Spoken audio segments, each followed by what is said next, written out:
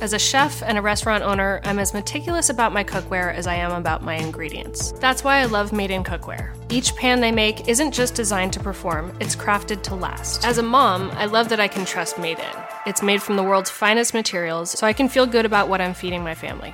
I'm Chef Brooke Williamson, and I use Made In Cookware.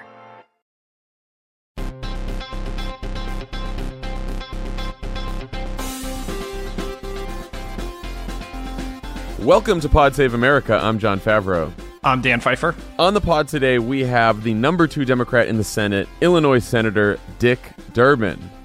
Also, Dan, I am recording right now from the brand new, long-awaited Crooked Media podcast studio right here in Crooked Media headquarters. Congratulations. You have hit the big time, Crooked Media. We launched this company in January. It is September, and we have a studio. The only sad part of this is the producer we worked with at CBS News Radio, Bill Nesbitt, is incredible. We love Bill, so we will miss Bill. Hopefully, once in a while, we'll head back to CBS and do a show or two there. But wanted to give a shout out to him because he has been outstanding. But yeah, so now I'm in Crooked Media Studios. So anytime there's breaking news, we can run in here and record emergency pods, which is also great. You're making a real promise there that you're not going to want to keep. No, I know that. Okay, so what should we talk about today? Probably the congressional clusterfuck of a fall that we're heading towards. Once again, yesterday you sent me an outline very early in the morning, which meant that you jinxed everything. But not in the normal way, though. Not in the normal way. You sent the outline, and you said Trump's going to appear in North Dakota later today, and he could do something crazy there that changes all of this. So you were right about him doing something crazy, wrong about where it happened. What he actually did that was crazy was make a deal with Chuck Schumer and Nancy Pelosi. That's fake tear Schumer to you. Fake tear Schumer. So let's start with that. So yesterday, Donald Trump pantsed Paul Ryan and Mitch McConnell in the Oval Office. Paul Rhino had a bad day. Thank you. Yeah, we'll get to Lou Dobbs. Yeah. Okay, so I think we should give everyone some background on what happened because I've seen a lot of confusion about this deal from people who don't follow the machinations of Congress and debt ceilings and government funding fights and all that bullshit. Why would you? So here's the background on everything that happened. So there are 3 huge things that Congress has to do by the end of September. There's actually a ton of different things, but the 3 biggest, I would say, are 1, pass relief funding for Hurricane Harvey. By the way, we have Hurricane Irma headed towards Florida, so we are keeping everyone there in our thoughts and prayers, and hopefully, it hasn't struck Florida yet, but it has struck some of the islands in the Caribbean. Very, very scary storms. We'll be watching that over the next couple days. But anyway, so number 1, Congress is supposed to pass relief for funding for Hurricane Harvey. Number 2, Congress has to fund the federal government to avoid a shutdown. Number 3, Congress has to raise the debt ceiling, which is paying the bills that Congress has already racked up so that America doesn't default on its debt and cause a global economic catastrophe. Again, the debt ceiling is sort of this made-up bullshit that Congress put into practice somewhere along the line where all it does is say to the Congress, you are now legally allowed to go pay the bills that you have already incurred. Has nothing to do with actually adding more debt to at all. So even though Republicans control both houses of Congress, all 3 of these things, relief funding, federal government funding, and raising the debt ceiling, require Democratic votes. Both because you need 60 votes in the Senate to do these things, and because the crazy caucus in the House, the Freedom Caucus, will not vote to fund the government or raise the debt ceiling without insane cuts to Medicaid and education and healthcare and all the rest of it. So basically, Paul Ryan and Mitch McConnell need Democratic votes to pass these measures. So for a while, they were like, what the fuck are we going to do? How are we going to get this done?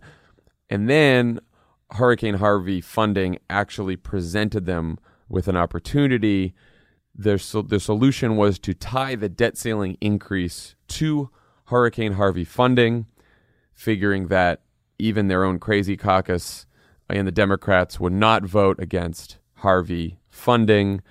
The Democrats wouldn't attach a bunch of demands to it. If you tie everything up in the hurricane relief package, it's going to be easier politically to pass this thing.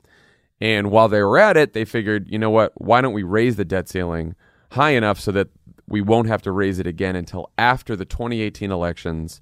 The Democrats won't be able to attach any demands to it, so we'll just get this out of the way.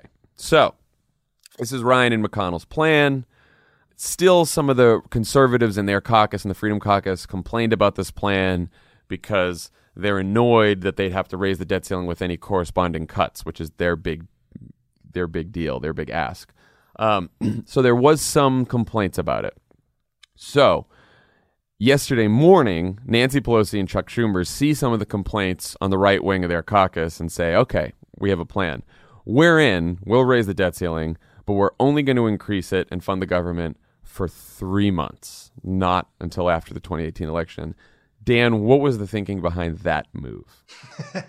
From the Democrats? For the Democrats. So why did Nancy and Chuck put that statement out? Well, I think we don't know yet, and I'm interested to talk to Senator Durbin about it, but I'm sure the Democrats would like the Republicans, who have the majority and up for election, to be forced to vote for the debt ceiling multiple times between now and the election.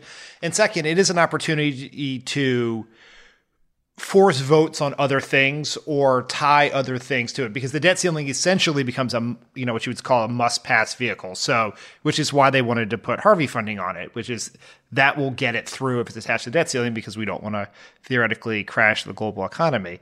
But I want to say a couple of other things about the debt ceiling. Please do.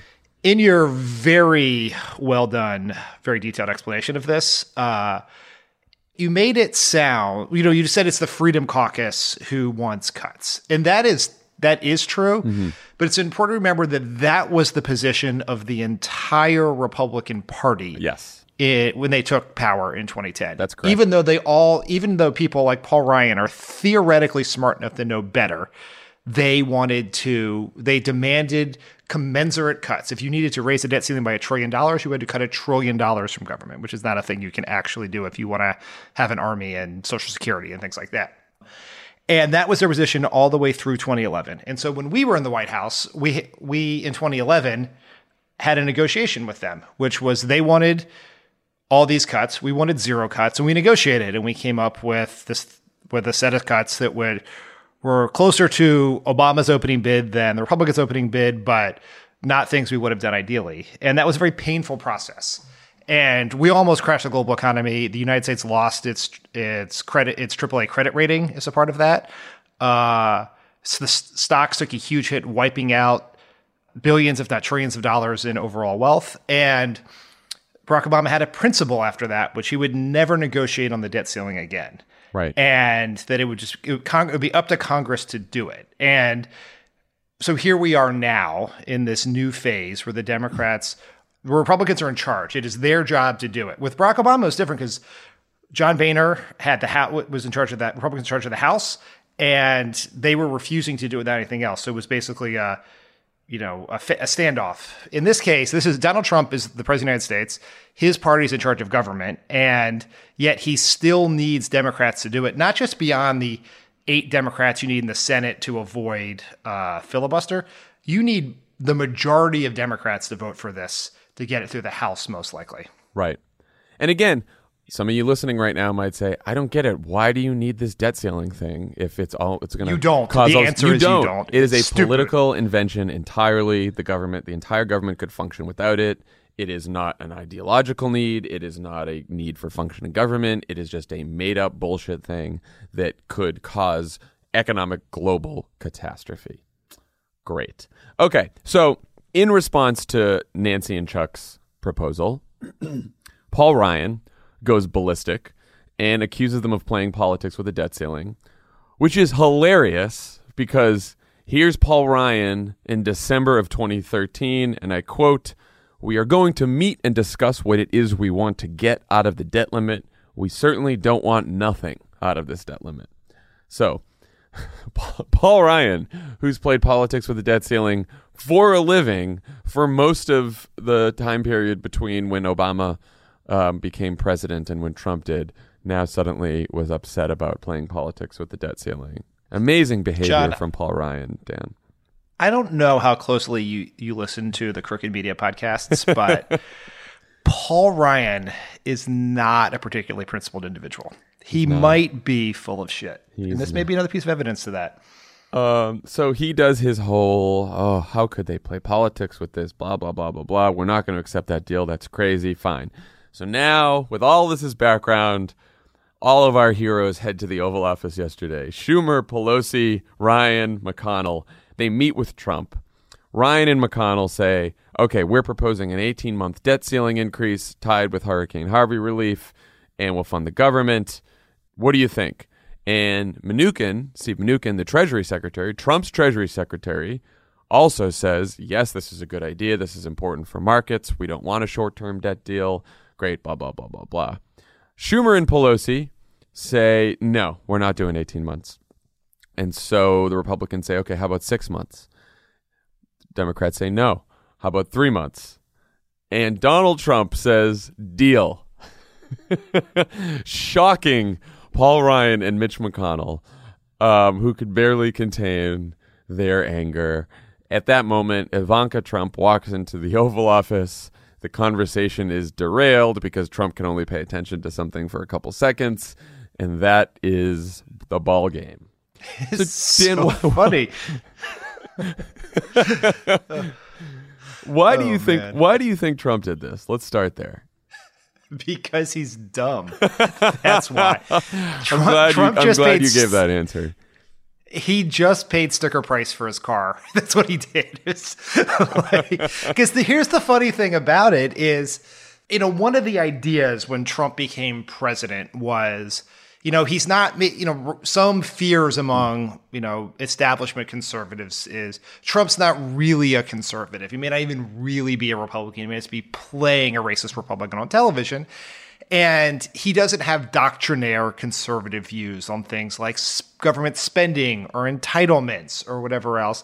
And the fear was he would come in, and he likes to build things, so he would come to an agreement with the Democrats on a Democratic priority that would be, good politics for him and would upset conservatives. That is not what happened here. He took the worst. There were 3 deals on the table, and he readily agreed to the worst deal by far. If you're president, you want the longest debt ceiling possible, but you're president, you really want the debt ceiling to go away forever. But 18 months, deal with this after the midterms.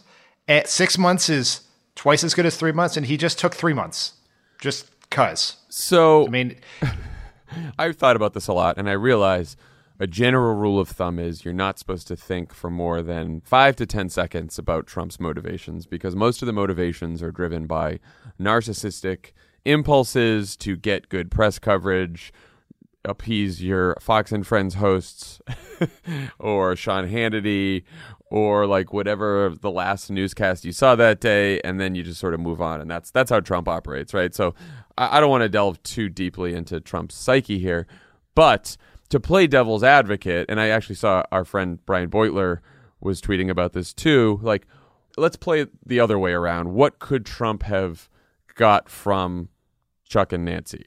What more could he have got? Like, let's say they said, no, we want 3 months or else we're not providing Democratic votes, which you need. What if then Trump said, well, okay, I'm going to go ahead and tell Mitch and Paul to put a 6-month or 12-month debt ceiling increase on the floor of the Senate and the House. And you Democrats are going to have to sit there and say you're going to vote against Hurricane Harvey relief, and you're also going to vote against preventing economic catastrophe by not raising the debt ceiling. And you go see how that works for you guys. Yeah, that's what he should have done. Right. I mean, it's like so patently obvious. Then what did Chuck and Nancy do at that point? They basically bluffed. Yeah, they're put in a position of blocking hurricane relief and not lifting the debt ceiling. And what would probably happen in the long run is there would then be some negotiation and you would get something in between the two positions. Right. I mean, we'll ask Senator Durbin this, but I don't think Senator Schumer and Leader Pelosi went in thinking they were actually going to get. I think that was just their starting bid. So I'm sure they were just like walked out being like, "Great." I'm sure that 6 months was probably fine. I find it impossible to imagine that Democrats who beat the crap out of Republicans over the debt ceiling and Republican opposition to Sandy funding, and if you remember, Senator Schumer is from New York, where Sandy hit, we're going to be in a position that they could at the end of if the Republicans had called their bluff, I think it would have been very hard to stop that bill.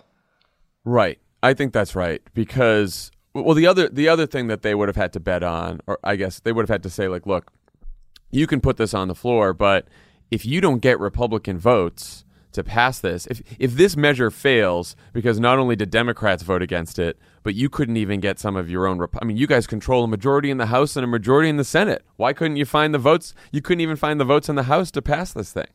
Then it looks like it's Republicans who fail to do this, not Democrats. Right. The Senate would just sit quiet and just wait. The Senate would sit quiet and say, all right, Paul Ryan, you pass an 18-month debt ceiling increase, and you pass Hurricane Harvey relief out of your House with your majority. Let's see it. And Paul Ryan probably, I don't know. I don't know if he could have gotten that done because of the Freedom Caucus. He could not. He is also very weak. So it's unlikely he could have gotten it done. But that suggests that basically Schumer and Pelosi had all the leverage anyway the whole time in the meeting. And of course they were going to get there 3 months. They did have the leverage up until you attach it to Harvey. And I think the Harvey part makes it very hard. If it's just a straight debt ceiling vote, that's an easy one. You're in charge. You do it. When Democrats are being forced to vote against hurricane relief, that is hard. And I think a lot of Democrats would not do it over the debt ceiling is important if it doesn't get lifted, but it's hard, this is basically a piece of political maneuvering to make them vote for it again. So you also have leverage on the larger government funding bill in December. Right. So at the end, like, are Democrats truly going to vote against Hurricane Harvey relief over 3 versus 6 months on the debt ceiling? I think that's a hard thing. If it was the DACA bill, the DREAM Act on there, that might be a different thing where you had a more strongly held principle to adhere to. Right. My theory on what happened here is up until 15 minutes before that meeting, Trump had heard of the debt ceiling, but had no idea what it was and what happened if you didn't lift it. And I think they briefed him beforehand, and Steve Mnuchin did what Secretary Geithner or Secretary Lew did for us and went through the horrors of what happens if it doesn't get lifted, and they scared Trump. And so he took there's no question the Democratic deal is the least risky path in the short term. It's like, great, Democrats will vote for this. We need Democrats, done, take it. And so I think he might have acted out of fear. And look, it's a scary proposition. I mean, I've said this before, but Tim Geithner sat me down when I had to write a speech in the event of a potential default on our debt when we were, dealing with debt ceiling brinksmanship in the Obama administration, and writing that speech about what happens after default, or even when the rest of the world thinks you're about to default, the catastrophe in the markets, the people who don't get paid, the benefits that don't go out, the checks that don't go out. I mean, it's pretty frightening stuff. It's much for everyone. I mean, it's much worse than a government shutdown. A government shutdown you don't want. You want to avoid it. It's bad. It's a self-inflicted wound. Breaching the debt ceiling is just horrendous. Another thing that happens in the meeting is Trump also calls for scrapping the debt ceiling altogether, which I agree with Donald Trump. There you go. Great idea, Donald Trump. And Democrats have been trying to get rid of the debt ceiling for a long time. And today Pelosi was like, sure, yeah, let's do it. And of course, Paul Ryan said, no, I don't want to do that because I want to continue playing politics with the debt ceiling well into the future. Yeah, I would say Paul Ryan's explanation for this was he wanted to keep the power of the purse. Right. The debt ceiling is not the power of the purse. The power of the purse is when you appropriate money for government funding, which they already did. All the debt ceiling does is say you can pay the bills you've already incurred. And so that is bullshit. That is a bullshit argument. And probably when he's home alone doing P90X and genuflecting at a statue of Ayn Rand, Paul Ryan knows this is bullshit, but he is the leader of a large group of morons. And it's just, there's no other way to put it. The Republican, they're a good portion, not all of, you can divide the Republican caucus in the House into two groups. People who are too dumb to know what the debt ceiling actually does. Yep. And people who know what the debt ceiling does, but feel like they have to pretend like they're dumb enough to not know what it does, because they're too so that scared. they can be accepted in the Republican Party of 2017. Yes, you are either too dumb or too scared as a Republican member of House. That's one of the two options. So did you say, and I want to ask Durbin about this as well, some activists, Luis Gutierrez in Congress, as well as United We Dream and some other activists on the left, are actually upset about this deal that Schumer and Pelosi struck, because they said they should have said, we want a vote on the DREAM Act attached to this deal. And so they're upset. They think that the Pelosi and Schumer caved. What do you think about that? I just want to know more. I still think Schumer and Pelosi probably had 3 or 4 moves left in their game plan, and they still don't really understand why Donald Trump took this deal. Because I can see a world where they're like, Republicans want 18 months, Democrats want 3, Republicans say, we'll take 6, Democrats will say, great, we'll take 6, but give us the DREAM Act, and then Trump just took the 3 months. And so they live to fight another day. We can replay this whole thing out in December. Yeah, that's my thought too. It's like, if in 3 months they don't demand the DREAM Act the next time we do this, then we can criticize them all we want. But it seems to me as if what they did is, let's attach the DREAM Act to something that doesn't have hurricane relief on it, because that's going to be politically easier to do than attaching the DREAM Act to a Harvey relief package. To me, that seems like that's why they did this. So Republicans were not too happy about this deal. Mike Simpson of Idaho, Republican in the House, a 3-month debt ceiling? Why not do it daily? He's the best deal maker ever, don't you know? I mean, he's got a book out about it. Another senior Republican aide told Jonathan Swan the Democrats have bluffed their way into total victory. And another GOP aide said the president just handed a loaded gun to Nancy Pelosi and Chuck Schumer. So Republicans on the Hill are not too happy about it. Also, so what the media reaction, the MAGA media, Breitbart has a picture of Trump, Pelosi, and Schumer together, and it says, "Welcome to the swamp." But at least one member of the Republican media, Lou Dobbs, is with Trump still on this deal. If you haven't watched Lou Dobbs' crazy video, couple-minute video from last night, where he just uses this whole thing as an opportunity to attack Paul Ryan, which we don't love Paul Ryan here, but it's certainly not Paul Ryan's fault. Paul Ryan fought against this deal. This was Donald Trump's deal. So he called him Ryan the Rhino, which, as you pointed out, is a mistake because he should have just gone with Paul Rhino. I think there's both. There are some like bigger lessons or thoughts to take from everything, how this has played out in the last 24 hours. But it's worth noting that Lou Dobbs is so ridiculous that he's on JV Fox. Like, he's not on Fox. Yeah. He's on Fox Business. So they're like, you are a blowhard. You shill for Trump. You use, racist and misogynistic code words and language, but you're just not talented enough to make Fox. So we're going to put Jesse Waters on Fox and move you to Fox Business. Oh. So that's not good for Lou Dobbs. Maybe that's why he's so angry. Not good for Lou Dobbs. Not good for Paul Rhino. Quite a bad day. The misadventures of Paul Rhino. That was yesterday. That's a pretty good episode title. Oh, there we go. We got one. Some of the other thoughts about this are, I think it says a lot about sort of the ideological vacuum within the Republican Party, because the debt, like using the debt ceiling as some mechanism, is not an ideological principle. No. It's not something that Reagan, said at the 1984 convention or came from the writings of William F. Buckley. It's just low-grade legislative thuggery, and that's been taken from them. And so it isn't like there's a world where Trump cuts some deal to, like I said, do infrastructure with Schumer, or do infrastructure with Schumer by raising taxes on wealthy people or something that would violate what are theoretically long-held quote-unquote conservative principles. That's not what this is. This is just a big. The Republicans are all upset over a legislative strategic maneuver that Trump did in the wrong way. But I think it would also, the response of the media should scare the shit out of Ryan and McConnell. Right. Because Trump screwed up here. Absolutely screwed up. Looks like a moron.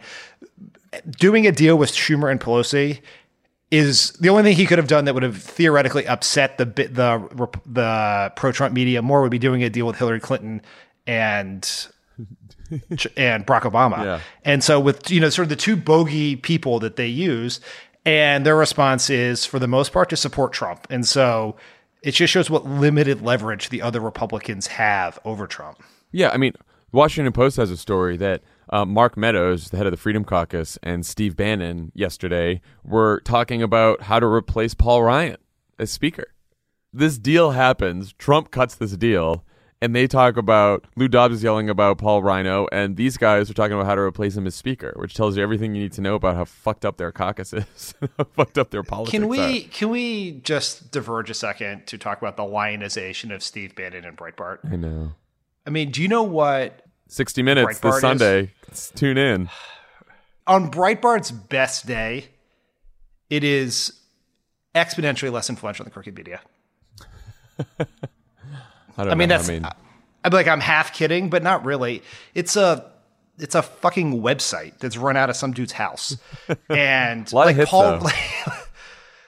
Not that many, not as many as you would think. Yeah, and we're not sure how much of that engagement's driven by Russian bots. That's true. And so what? Steve Bannon and Mark Meadows met. Who cares?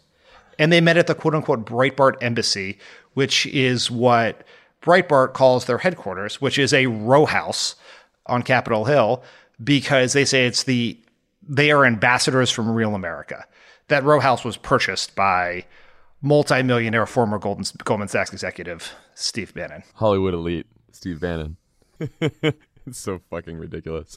But while we're talking about Steve Bannon, in a 24-hour period, I have agreed with Donald Trump and Steve Bannon. What else did Steve Bannon say? Steve Bannon was asked by Charlie Rose on the 60 Minutes interview that's airing on Sunday about Gary Cohn. And he said Gary Cohn should resign. He should. And his reason was either you support the president and stay, or if you are so upset by what the president did that you feel compelled to tell every reporter who will ask that you're upset, then you should resign. Yeah. No, he's right about that too. That makes a lot of sense. How about yesterday? Breaking news yesterday that Gary Cohn is now not going to get the seat on the Fed that he was looking for, Fed chair.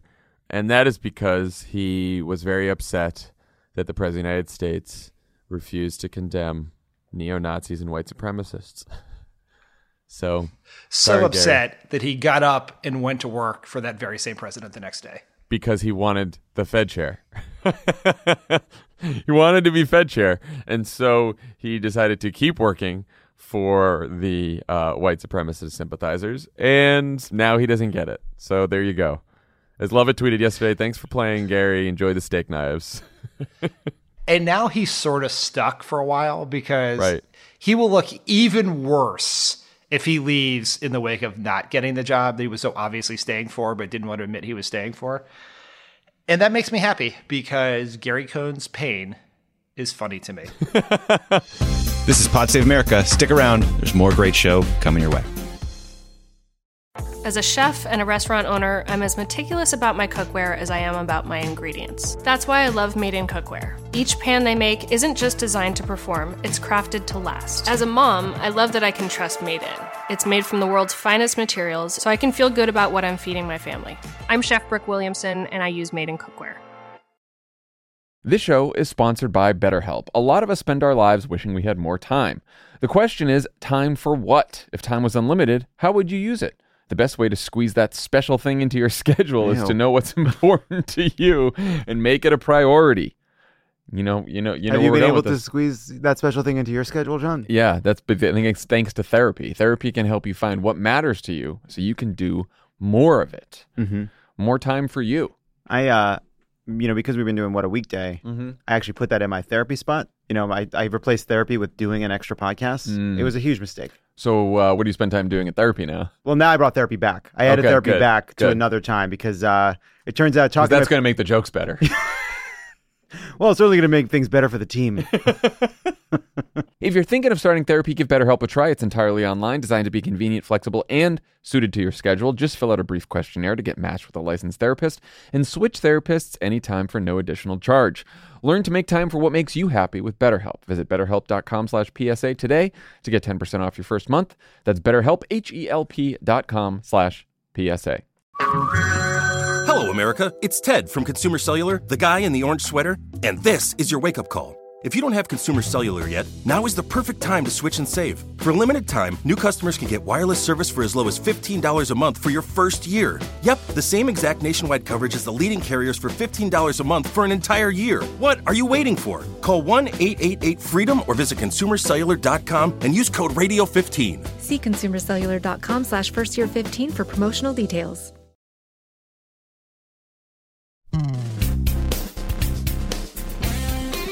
So I want to make a few more points about the new bipartisan Trump, the deal maker. Number one, not only was this a stupid deal in the short term, it was also it's kind of dumb, I think, maybe in the long term, to piss off Ryan and McConnell, who are essentially Trump's jurors in his impeachment trial down the road. If Bob Mueller comes knocking and makes an impeachment recommendation at some point down the road, Trump, the best friends Trump needs to have are Mitch McConnell and Paul Ryan, right? Yes, I think that's true. I would say two things about that. One, Paul Ryan is a moral coward, so he'll be there for Trump. Yeah, he will be the last soldier on the island. Trump could kick his ass every day from now until the impeachment trial, and he'd still probably save him. Yeah, but if I was Trump and my goal was to make it through my first term without getting impeached, the last thing I would do is pass tax reform. Yeah. As long as tax reform is out there, that's true. He has Paul Ryan and most of these Republicans in the pocket. As long as he can dangle the idea that we can cut taxes for rich people and make poor people pay for it, they will not hold him accountable for anything. Once that's done, that's it. They have run it. That's all they care about. And then all bets are off. Yep. I think that's right. That's a very good point. So the second thing is, we are now in for 3 or 4 days of fucking think pieces about the new bipartisan Trump working with the Democrats. It'll be on all the Sunday shows. Thousands of words will be written about this. And all I'm going to say is, let's wait, 4 or 5 days before we start dragging out the Ronald Reagan, Tip O'Neill fairy tale bullshit. Because we know Donald Trump. We know he turns on a dime. Something's going to piss him off. He's going to go back to yelling at everyone on Twitter. Let's pump the brakes on the new bipartisan Trump thing. This is not bipartisan. I mean, technically this is bipartisan in the sense that Republicans and Democrats are involved. But if two chimpanzees had walked in the Oval Office with signs around their neck that said 3-month debt ceiling deal, he would have agreed with them. This isn't he was just looking for, there's no long game here with Trump. Well, it's if I do this with Chuck and Nancy, maybe they'll be more friendly on tax reform, and then maybe we can do infrastructure. It's just, he just reacted to a shiny object, and it just happened to be the Democrats who were holding up the shiny object at the time. Yeah. I mean, my view is we have to remove this man from office as soon as humanly possible. But in the meantime, we should also do everything we can to limit the damage he causes. And if his own fucking narcissistic impulses lead him to accidentally do that and help us with that, then great. But it's not something we can ever count on, Washington, D.C.'s fetish for bipartisanship knows no bounds. Never. It'll never go away. It'll never be. And let's say, bipartisanship is good. Yeah, we should have it. If it's real. Yeah, that's not what this is. Well, this is it's a nothing tiny is deal. different. It kicks the whole thing to 3 months. We're going to be talking about this again in December, and then we'll have to see. Yeah. Like bipartisanship is compromise where one side gives the other side what they want.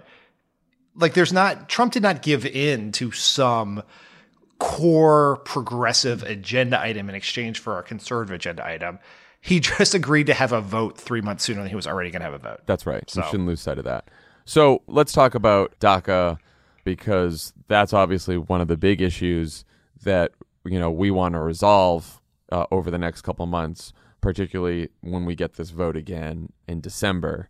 So the other weird thing over the last couple of days is that Trump has basically said, I told Chuck and Nancy I want to do a deal on this. He tweeted the day that DACA was rescinded by Sessions that if he'll revisit this issue if Congress doesn't act. This morning, apparently on the request of Nancy Pelosi, he tweeted that Dreamers shouldn't worry in the next 6 months, and then said no action, which is also confusing because it sounds like he's telling them they don't have to take action, which they certainly do. If you were a Dreamer and if you were a young American who's undocumented in this country, you should apply you have to apply within these 6 months to renew your work permit for the next 2 years. And you can apply within these next 6 months if you already have one. So, everyone should know that. Trump's tweet was a little confusing. But anyway, so what do we think? What do you think he's doing this for? Do you think he just saw the awful coverage, both from Republicans and Democrats in media, about how bad this decision was, and he wants to do something about it? What's going on there? I'm going to assume that, per usual, he's reacting to something he saw in the news. Right. Without much thought. Agree. And I don't believe he's ever met a dreamer. I think he probably would cross the street as opposed to speaking to a dreamer. But I'm sure he did not like the headlines he saw challenged his warped self-image of himself. And so he reacted to it. And if the coverage was he was too soft on dreamers, then he would responded the other way. I never bought the story that about Syria that Ivanka showed him these photos of children and that motivated him to act. And I don't buy the theory now that he is so moved by the stories of these dreamers that he feels that he was forced into this position because of his deep understanding and reverence for constitutional law, that he had to make this move, but he desperately wants to fix it. I think he's just reacting to pieces of stimuli in the environment without much thought. That's probably right. So what else? So it seems like we should prioritize a measure that protects the dreamers over the next 3 months. What else does Congress have to get done, or what else do we want it to get done now that the decks have been cleared on Harvey relief, debt ceiling, and government funding for 3 months? Well, there's a bunch of other things that are critical. I mean, one, there's obviously a possibility this is not the Harvey package. There's going to have to be much more money for Harvey. And if Hurricane Irma that you mentioned earlier continues on the path in which we fear it may, then there may be an unfortunate possibility that we have to do an aid package for Florida and Georgia and North Carolina and the other states that are South Carolina states that are, at least in the possible track over the next week here. But also, so we have to fund the government. We have to lift the debt ceiling. We have to do hurricane relief.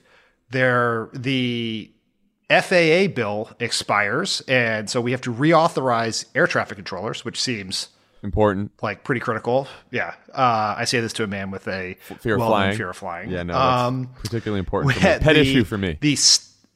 The state children's health insurance program expires at the end of the month. We have to do that. And this seems like it may be particularly relevant at this exact moment in time, the National Flood Insurance Program also expires at the end of this month. Yeah. Today is what, September 7th? September 7th, yeah. And it'll come as a shock that Congress is not planning on doing a lot of 5-day weeks. And so there's very limited time and no discussion is how they're going to get these other things done. And so that should be very concerning to people with children, or people who care about healthcare, people who are in the path of floods, or people who like to have planes take off and land in the right places. Yeah. And also yesterday, there was a bipartisan hearing on how to stabilize Obamacare and to strengthen Obamacare. And so I think some sort of fix that stabilizes the health insurance markets would also be welcome in these next couple months too, to say the least. And to make sure that Trump makes these payments, these cost-sharing reduction payments to insurance companies, which would keep the insurance markets functioning for the people who have health care through Obamacare. So, I mean, there is a long list of demands that Democrats should force Republicans to act on if they want to keep, my view on this whole thing is playing politics on the debt ceiling and using the debt ceiling as hostage is, I don't like that because that could cause some real serious, scary damage. But in terms of like keeping the government open and keeping government funding, yeah, I think they should make those demands for that for sure. Yeah, I also think it's worth understanding the difference between what the Republicans tried to do during the Obama years and what the Democrats are doing. Yeah. The Republicans controlled Congress. They controlled the House of Representatives. They were the ones responsible for bringing the bill up. And they were refusing to do that. They would, unless the bill met some set of demands, including at one time saying they weren't going to lift the debt ceiling without repealing Obamacare. And in this case, Republicans are in charge. They bring the bill up. They were unable to muster their people, enough people to do it. And so they need Nancy Pelosi's votes to do it. And so she has every right, because of a failure on the part of the Republicans, to ask for something. That's true. I do not think they should, they have leverage and they should use their leverage to push for progressive priorities. That is different than one branch of government going to the other branch of government and saying, we will destroy the economy unless you give me what you want. This is an internal congressional dispute. And if Paul Ryan was better at his job, or there were fewer dead enders in the Republican Party, then this would not be an issue. But it's because of Paul Ryan's failure, he has to go to Nancy Pelosi, and she's under no obligation to do his job for him, even though she's been doing the job of John Boehner and Paul Ryan since 2011 when the Republicans took over.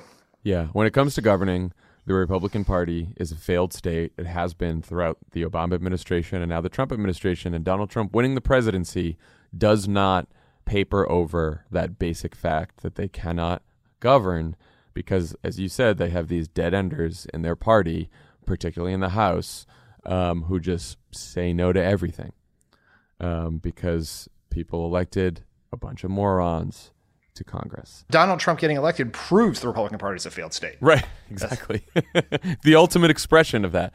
Okay, when we come back, we will be talking to the Senate Democratic Whip from Illinois, Dick Durbin.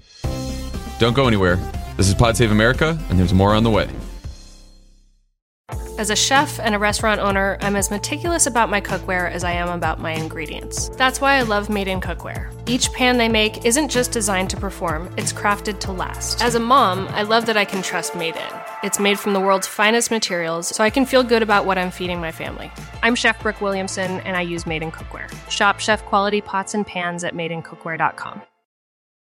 Hello, America. It's Ted from Consumer Cellular, the guy in the orange sweater, and this is your wake-up call. If you don't have Consumer Cellular yet, now is the perfect time to switch and save. For a limited time, new customers can get wireless service for as low as $15 a month for your first year. Yep, the same exact nationwide coverage as the leading carriers for $15 a month for an entire year. What are you waiting for? Call 1-888-FREEDOM or visit consumercellular.com and use code RADIO15. See consumercellular.com/firstyear15 for promotional details. You can live out your MasterChef dreams when you find a professional on Angie to tackle your dream kitchen remodel. Connect with skilled professionals to get all your home projects done well. Inside to outside, repairs to renovations. Get started on the Angie app or visit Angie.com today. You can do this when you Angie that.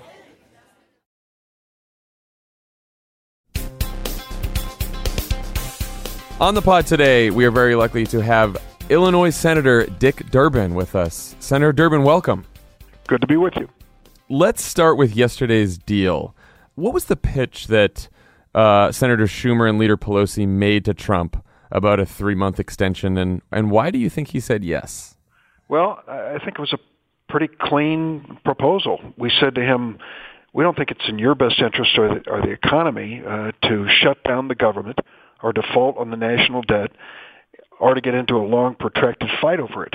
Nobody's arguing about helping Hurricane Harvey victims. We're all for that. So here's what we'll offer to you. We're going to give you 3 months right now. All Democrats are going to vote for it. 3-month CR, continuing the spending of the federal government so it's not shut down, a 3-month extension of the debt ceiling. Now that means in December we've got a bigger job ahead of us, but we have 90 days before we get there. So let's work on this together.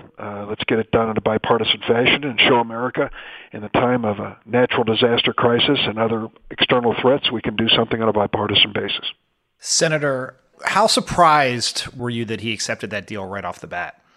I won't say totally, but almost. It was a surprise to us. I think it was a surprise especially to Paul Ryan and Mitch McConnell in the same room, and they said as much afterwards. But, the president is unpredictable in many ways, and in this case, it turned out he nodded in our direction. And I think he did the right thing. From our point of view, we avoided a protracted political battle and all the bad things that could have come if we couldn't reach an agreement. So, Senator, your colleague in the House, Luis Gutierrez, has criticized the deal, along with some other activists like United We Dream, saying that Schumer and Pelosi should have demanded a DREAM Act vote in exchange for the debt ceiling increase. You're obviously the original author of the DREAM Act. You've been fighting for that for 16 years. What do you think about that? Well, listen, Luis is my buddy. We've worked on this together for so many years. I respect him so much. He has the arrest record to show for his dedication to immigration issues. He's the best. We just disagree here in terms of tactics. Here's what I think it boils down to. The DACA dreamers now enjoy 76% approval from the American people. 58% of the Republicans say don't deport these young people. We're in an amazingly positive position today that I think we can build on and will ultimately lead to the passage of a great DREAM Act that is going to help hundreds of thousands of young people. Now, let me put this scenario on the table that's been suggested by Luis and others. What if we had said, no, you can't go forward with this bill unless we have the DREAM Act involved? So what would the Republicans have said? Oh, isn't that just perfect? These folks supporting the DREAM Act won't provide help to the Hurricane Harvey victims unless they get their bill up and front and center. In fact, they're even threatening to shut down the government and maybe to shut down the American economy. I think that's a bad tactic and a bad position for us to be in. And I think the 76 approval rating would have started to disintegrate. The more practical side of that is I can't get anything through the Senate to help the DREAM Act now or 10 days from now or 10 weeks from now without 60 votes. I have 48 Democrats on a good day, and I think I have 48 that will be with me. I need 12 Republicans. Threatening Harvey victim support if we don't get the DREAM Act doesn't win me one single Republican vote. So I get their anxiety, I get their emotion, but let's think about this coolly. How are we going to get to the finish line with 60 votes plus in the Senate? So 3 months from now that the Harvey relief package is off the table and we face another vote on both funding the government and the debt ceiling, do you think that Democrats should make that vote contingent on a DREAM Act vote? Is that the plan to sort of kick the pressure down 3 months down the road? We are not saying, we're not saying making a contingency a quid pro quo. We're saying that at the end of the day, at the middle of December, when we have the big bill, we want to see two things included, the DREAM Act and whatever we need to keep the American healthcare system moving forward. And we believe, because of the decision, which we're about to make today for a 3-month extension, we'll be in a better position to make that happen. Because look at what we're going to face in December. We're going to face additional Harvey aid. This is a down payment. The billions of dollars that we're coming up with, I should say, is a front-end payment. We know it's going to be a dramatically larger amount of money that's going to be needed come December. God forbid what's going to happen with Hurricane Irma in the meantime, the fires in the West. So I'm putting together the scenario of all the things that need absolutely to be done. The problem is the Republicans can't deliver on those things. They have a spotty record when it comes to disaster assistance. They tend to be in favor of disaster assistance for their own states only. And that to me is unfair, and we ought to do better. But that's going to be the reality when it comes to Republican votes. Many of them are not going to be for a long-term spending bill. A lot of them have sworn that they'll never vote for extending the debt ceiling. The Republicans are going to need Democratic votes. We are in a better, stronger position to make sure that our priorities, the DREAM Act, the Affordable Care Act, are included. Senator, Speaker Ryan today was asked about whether he'd put the DREAM Act or the House version of the DREAM Act, I guess, on the floor. And he said he was looking for a measure that would combine border security with enshrining DACA into law. Is that something that you are open to? And have you heard from some of your Republican colleagues about how they're thinking about the situation over the next 6 months? Many of them, publicly and privately, have told me border security is an important part of it. And I haven't ruled that out, but I have ruled out some specifics. I am not going to vote for a 2,200-mile wall. I don't think any Democrats will. Many Republicans will, incidentally. Secondly, I am not going to change the sanctuary city provisions that Attorney General Sessions has been talking about. And third, I am not going to protect the Dreamers with a deal that means their parents are going to be deported.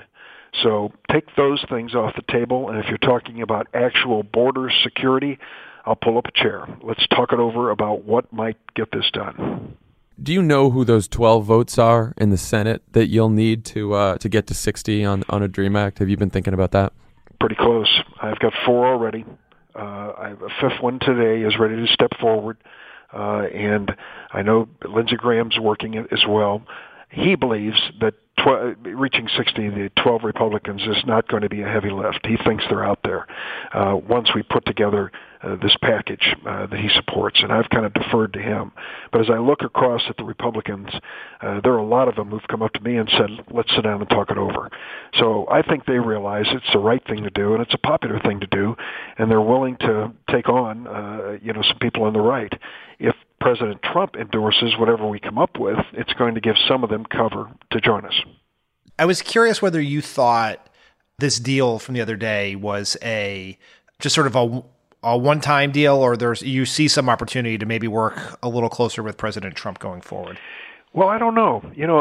Listen, I've been in politics for a while, and I've had a lot of people sitting across the table from me, political adversaries, and even if we disagree completely, I've generally understood their thinking as to how they reach a point, their political position. I find it very difficult to grasp the president's logical train of thought when it comes to political issues. After all he said about immigration, he continued to make exceptions when it came to the Dreamers and DACA over and over again. We love the Dreamers, and he told me personally, don't worry, we'll take care of those kids. And then last Tuesday, he sends out Attorney General Sessions, and drops a ton of bricks on 780,000 of these Dreamers. Not 12 hours later, he's tweeting about how we have to fix this. So I'm trying to stick with the president and his logic on this, and it's hard. But I think at the end of the day, I really believe at this moment as we speak, I think at the end of the day, he does want to fix it. He doesn't want this on his record, on his conscience. Senator Durbin, thank you so much for joining us. I know you got to go vote. We appreciate the time, and good luck with everything. Save America. Take care. Thanks. Bye-bye. Thank you. All right, everyone. Thanks again to Senator Durbin for joining us today, and we will see you next week. Bye, guys.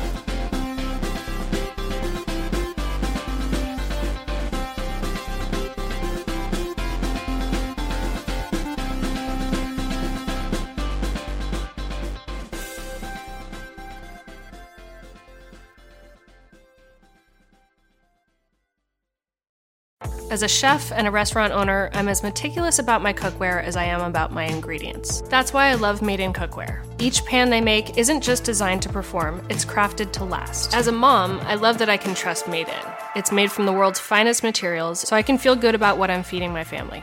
I'm Chef Brooke Williamson, and I use Made in Cookware. The Angie's List you know and trust is now Angie, and we're so much more than just a list. We still connect you with top local pros and show you ratings and reviews, but now we also let you compare upfront prices on hundreds of projects and book a service instantly. We can even handle the rest of your project from start to finish. So remember, Angie's List is now Angie, and we're here to get your job done right.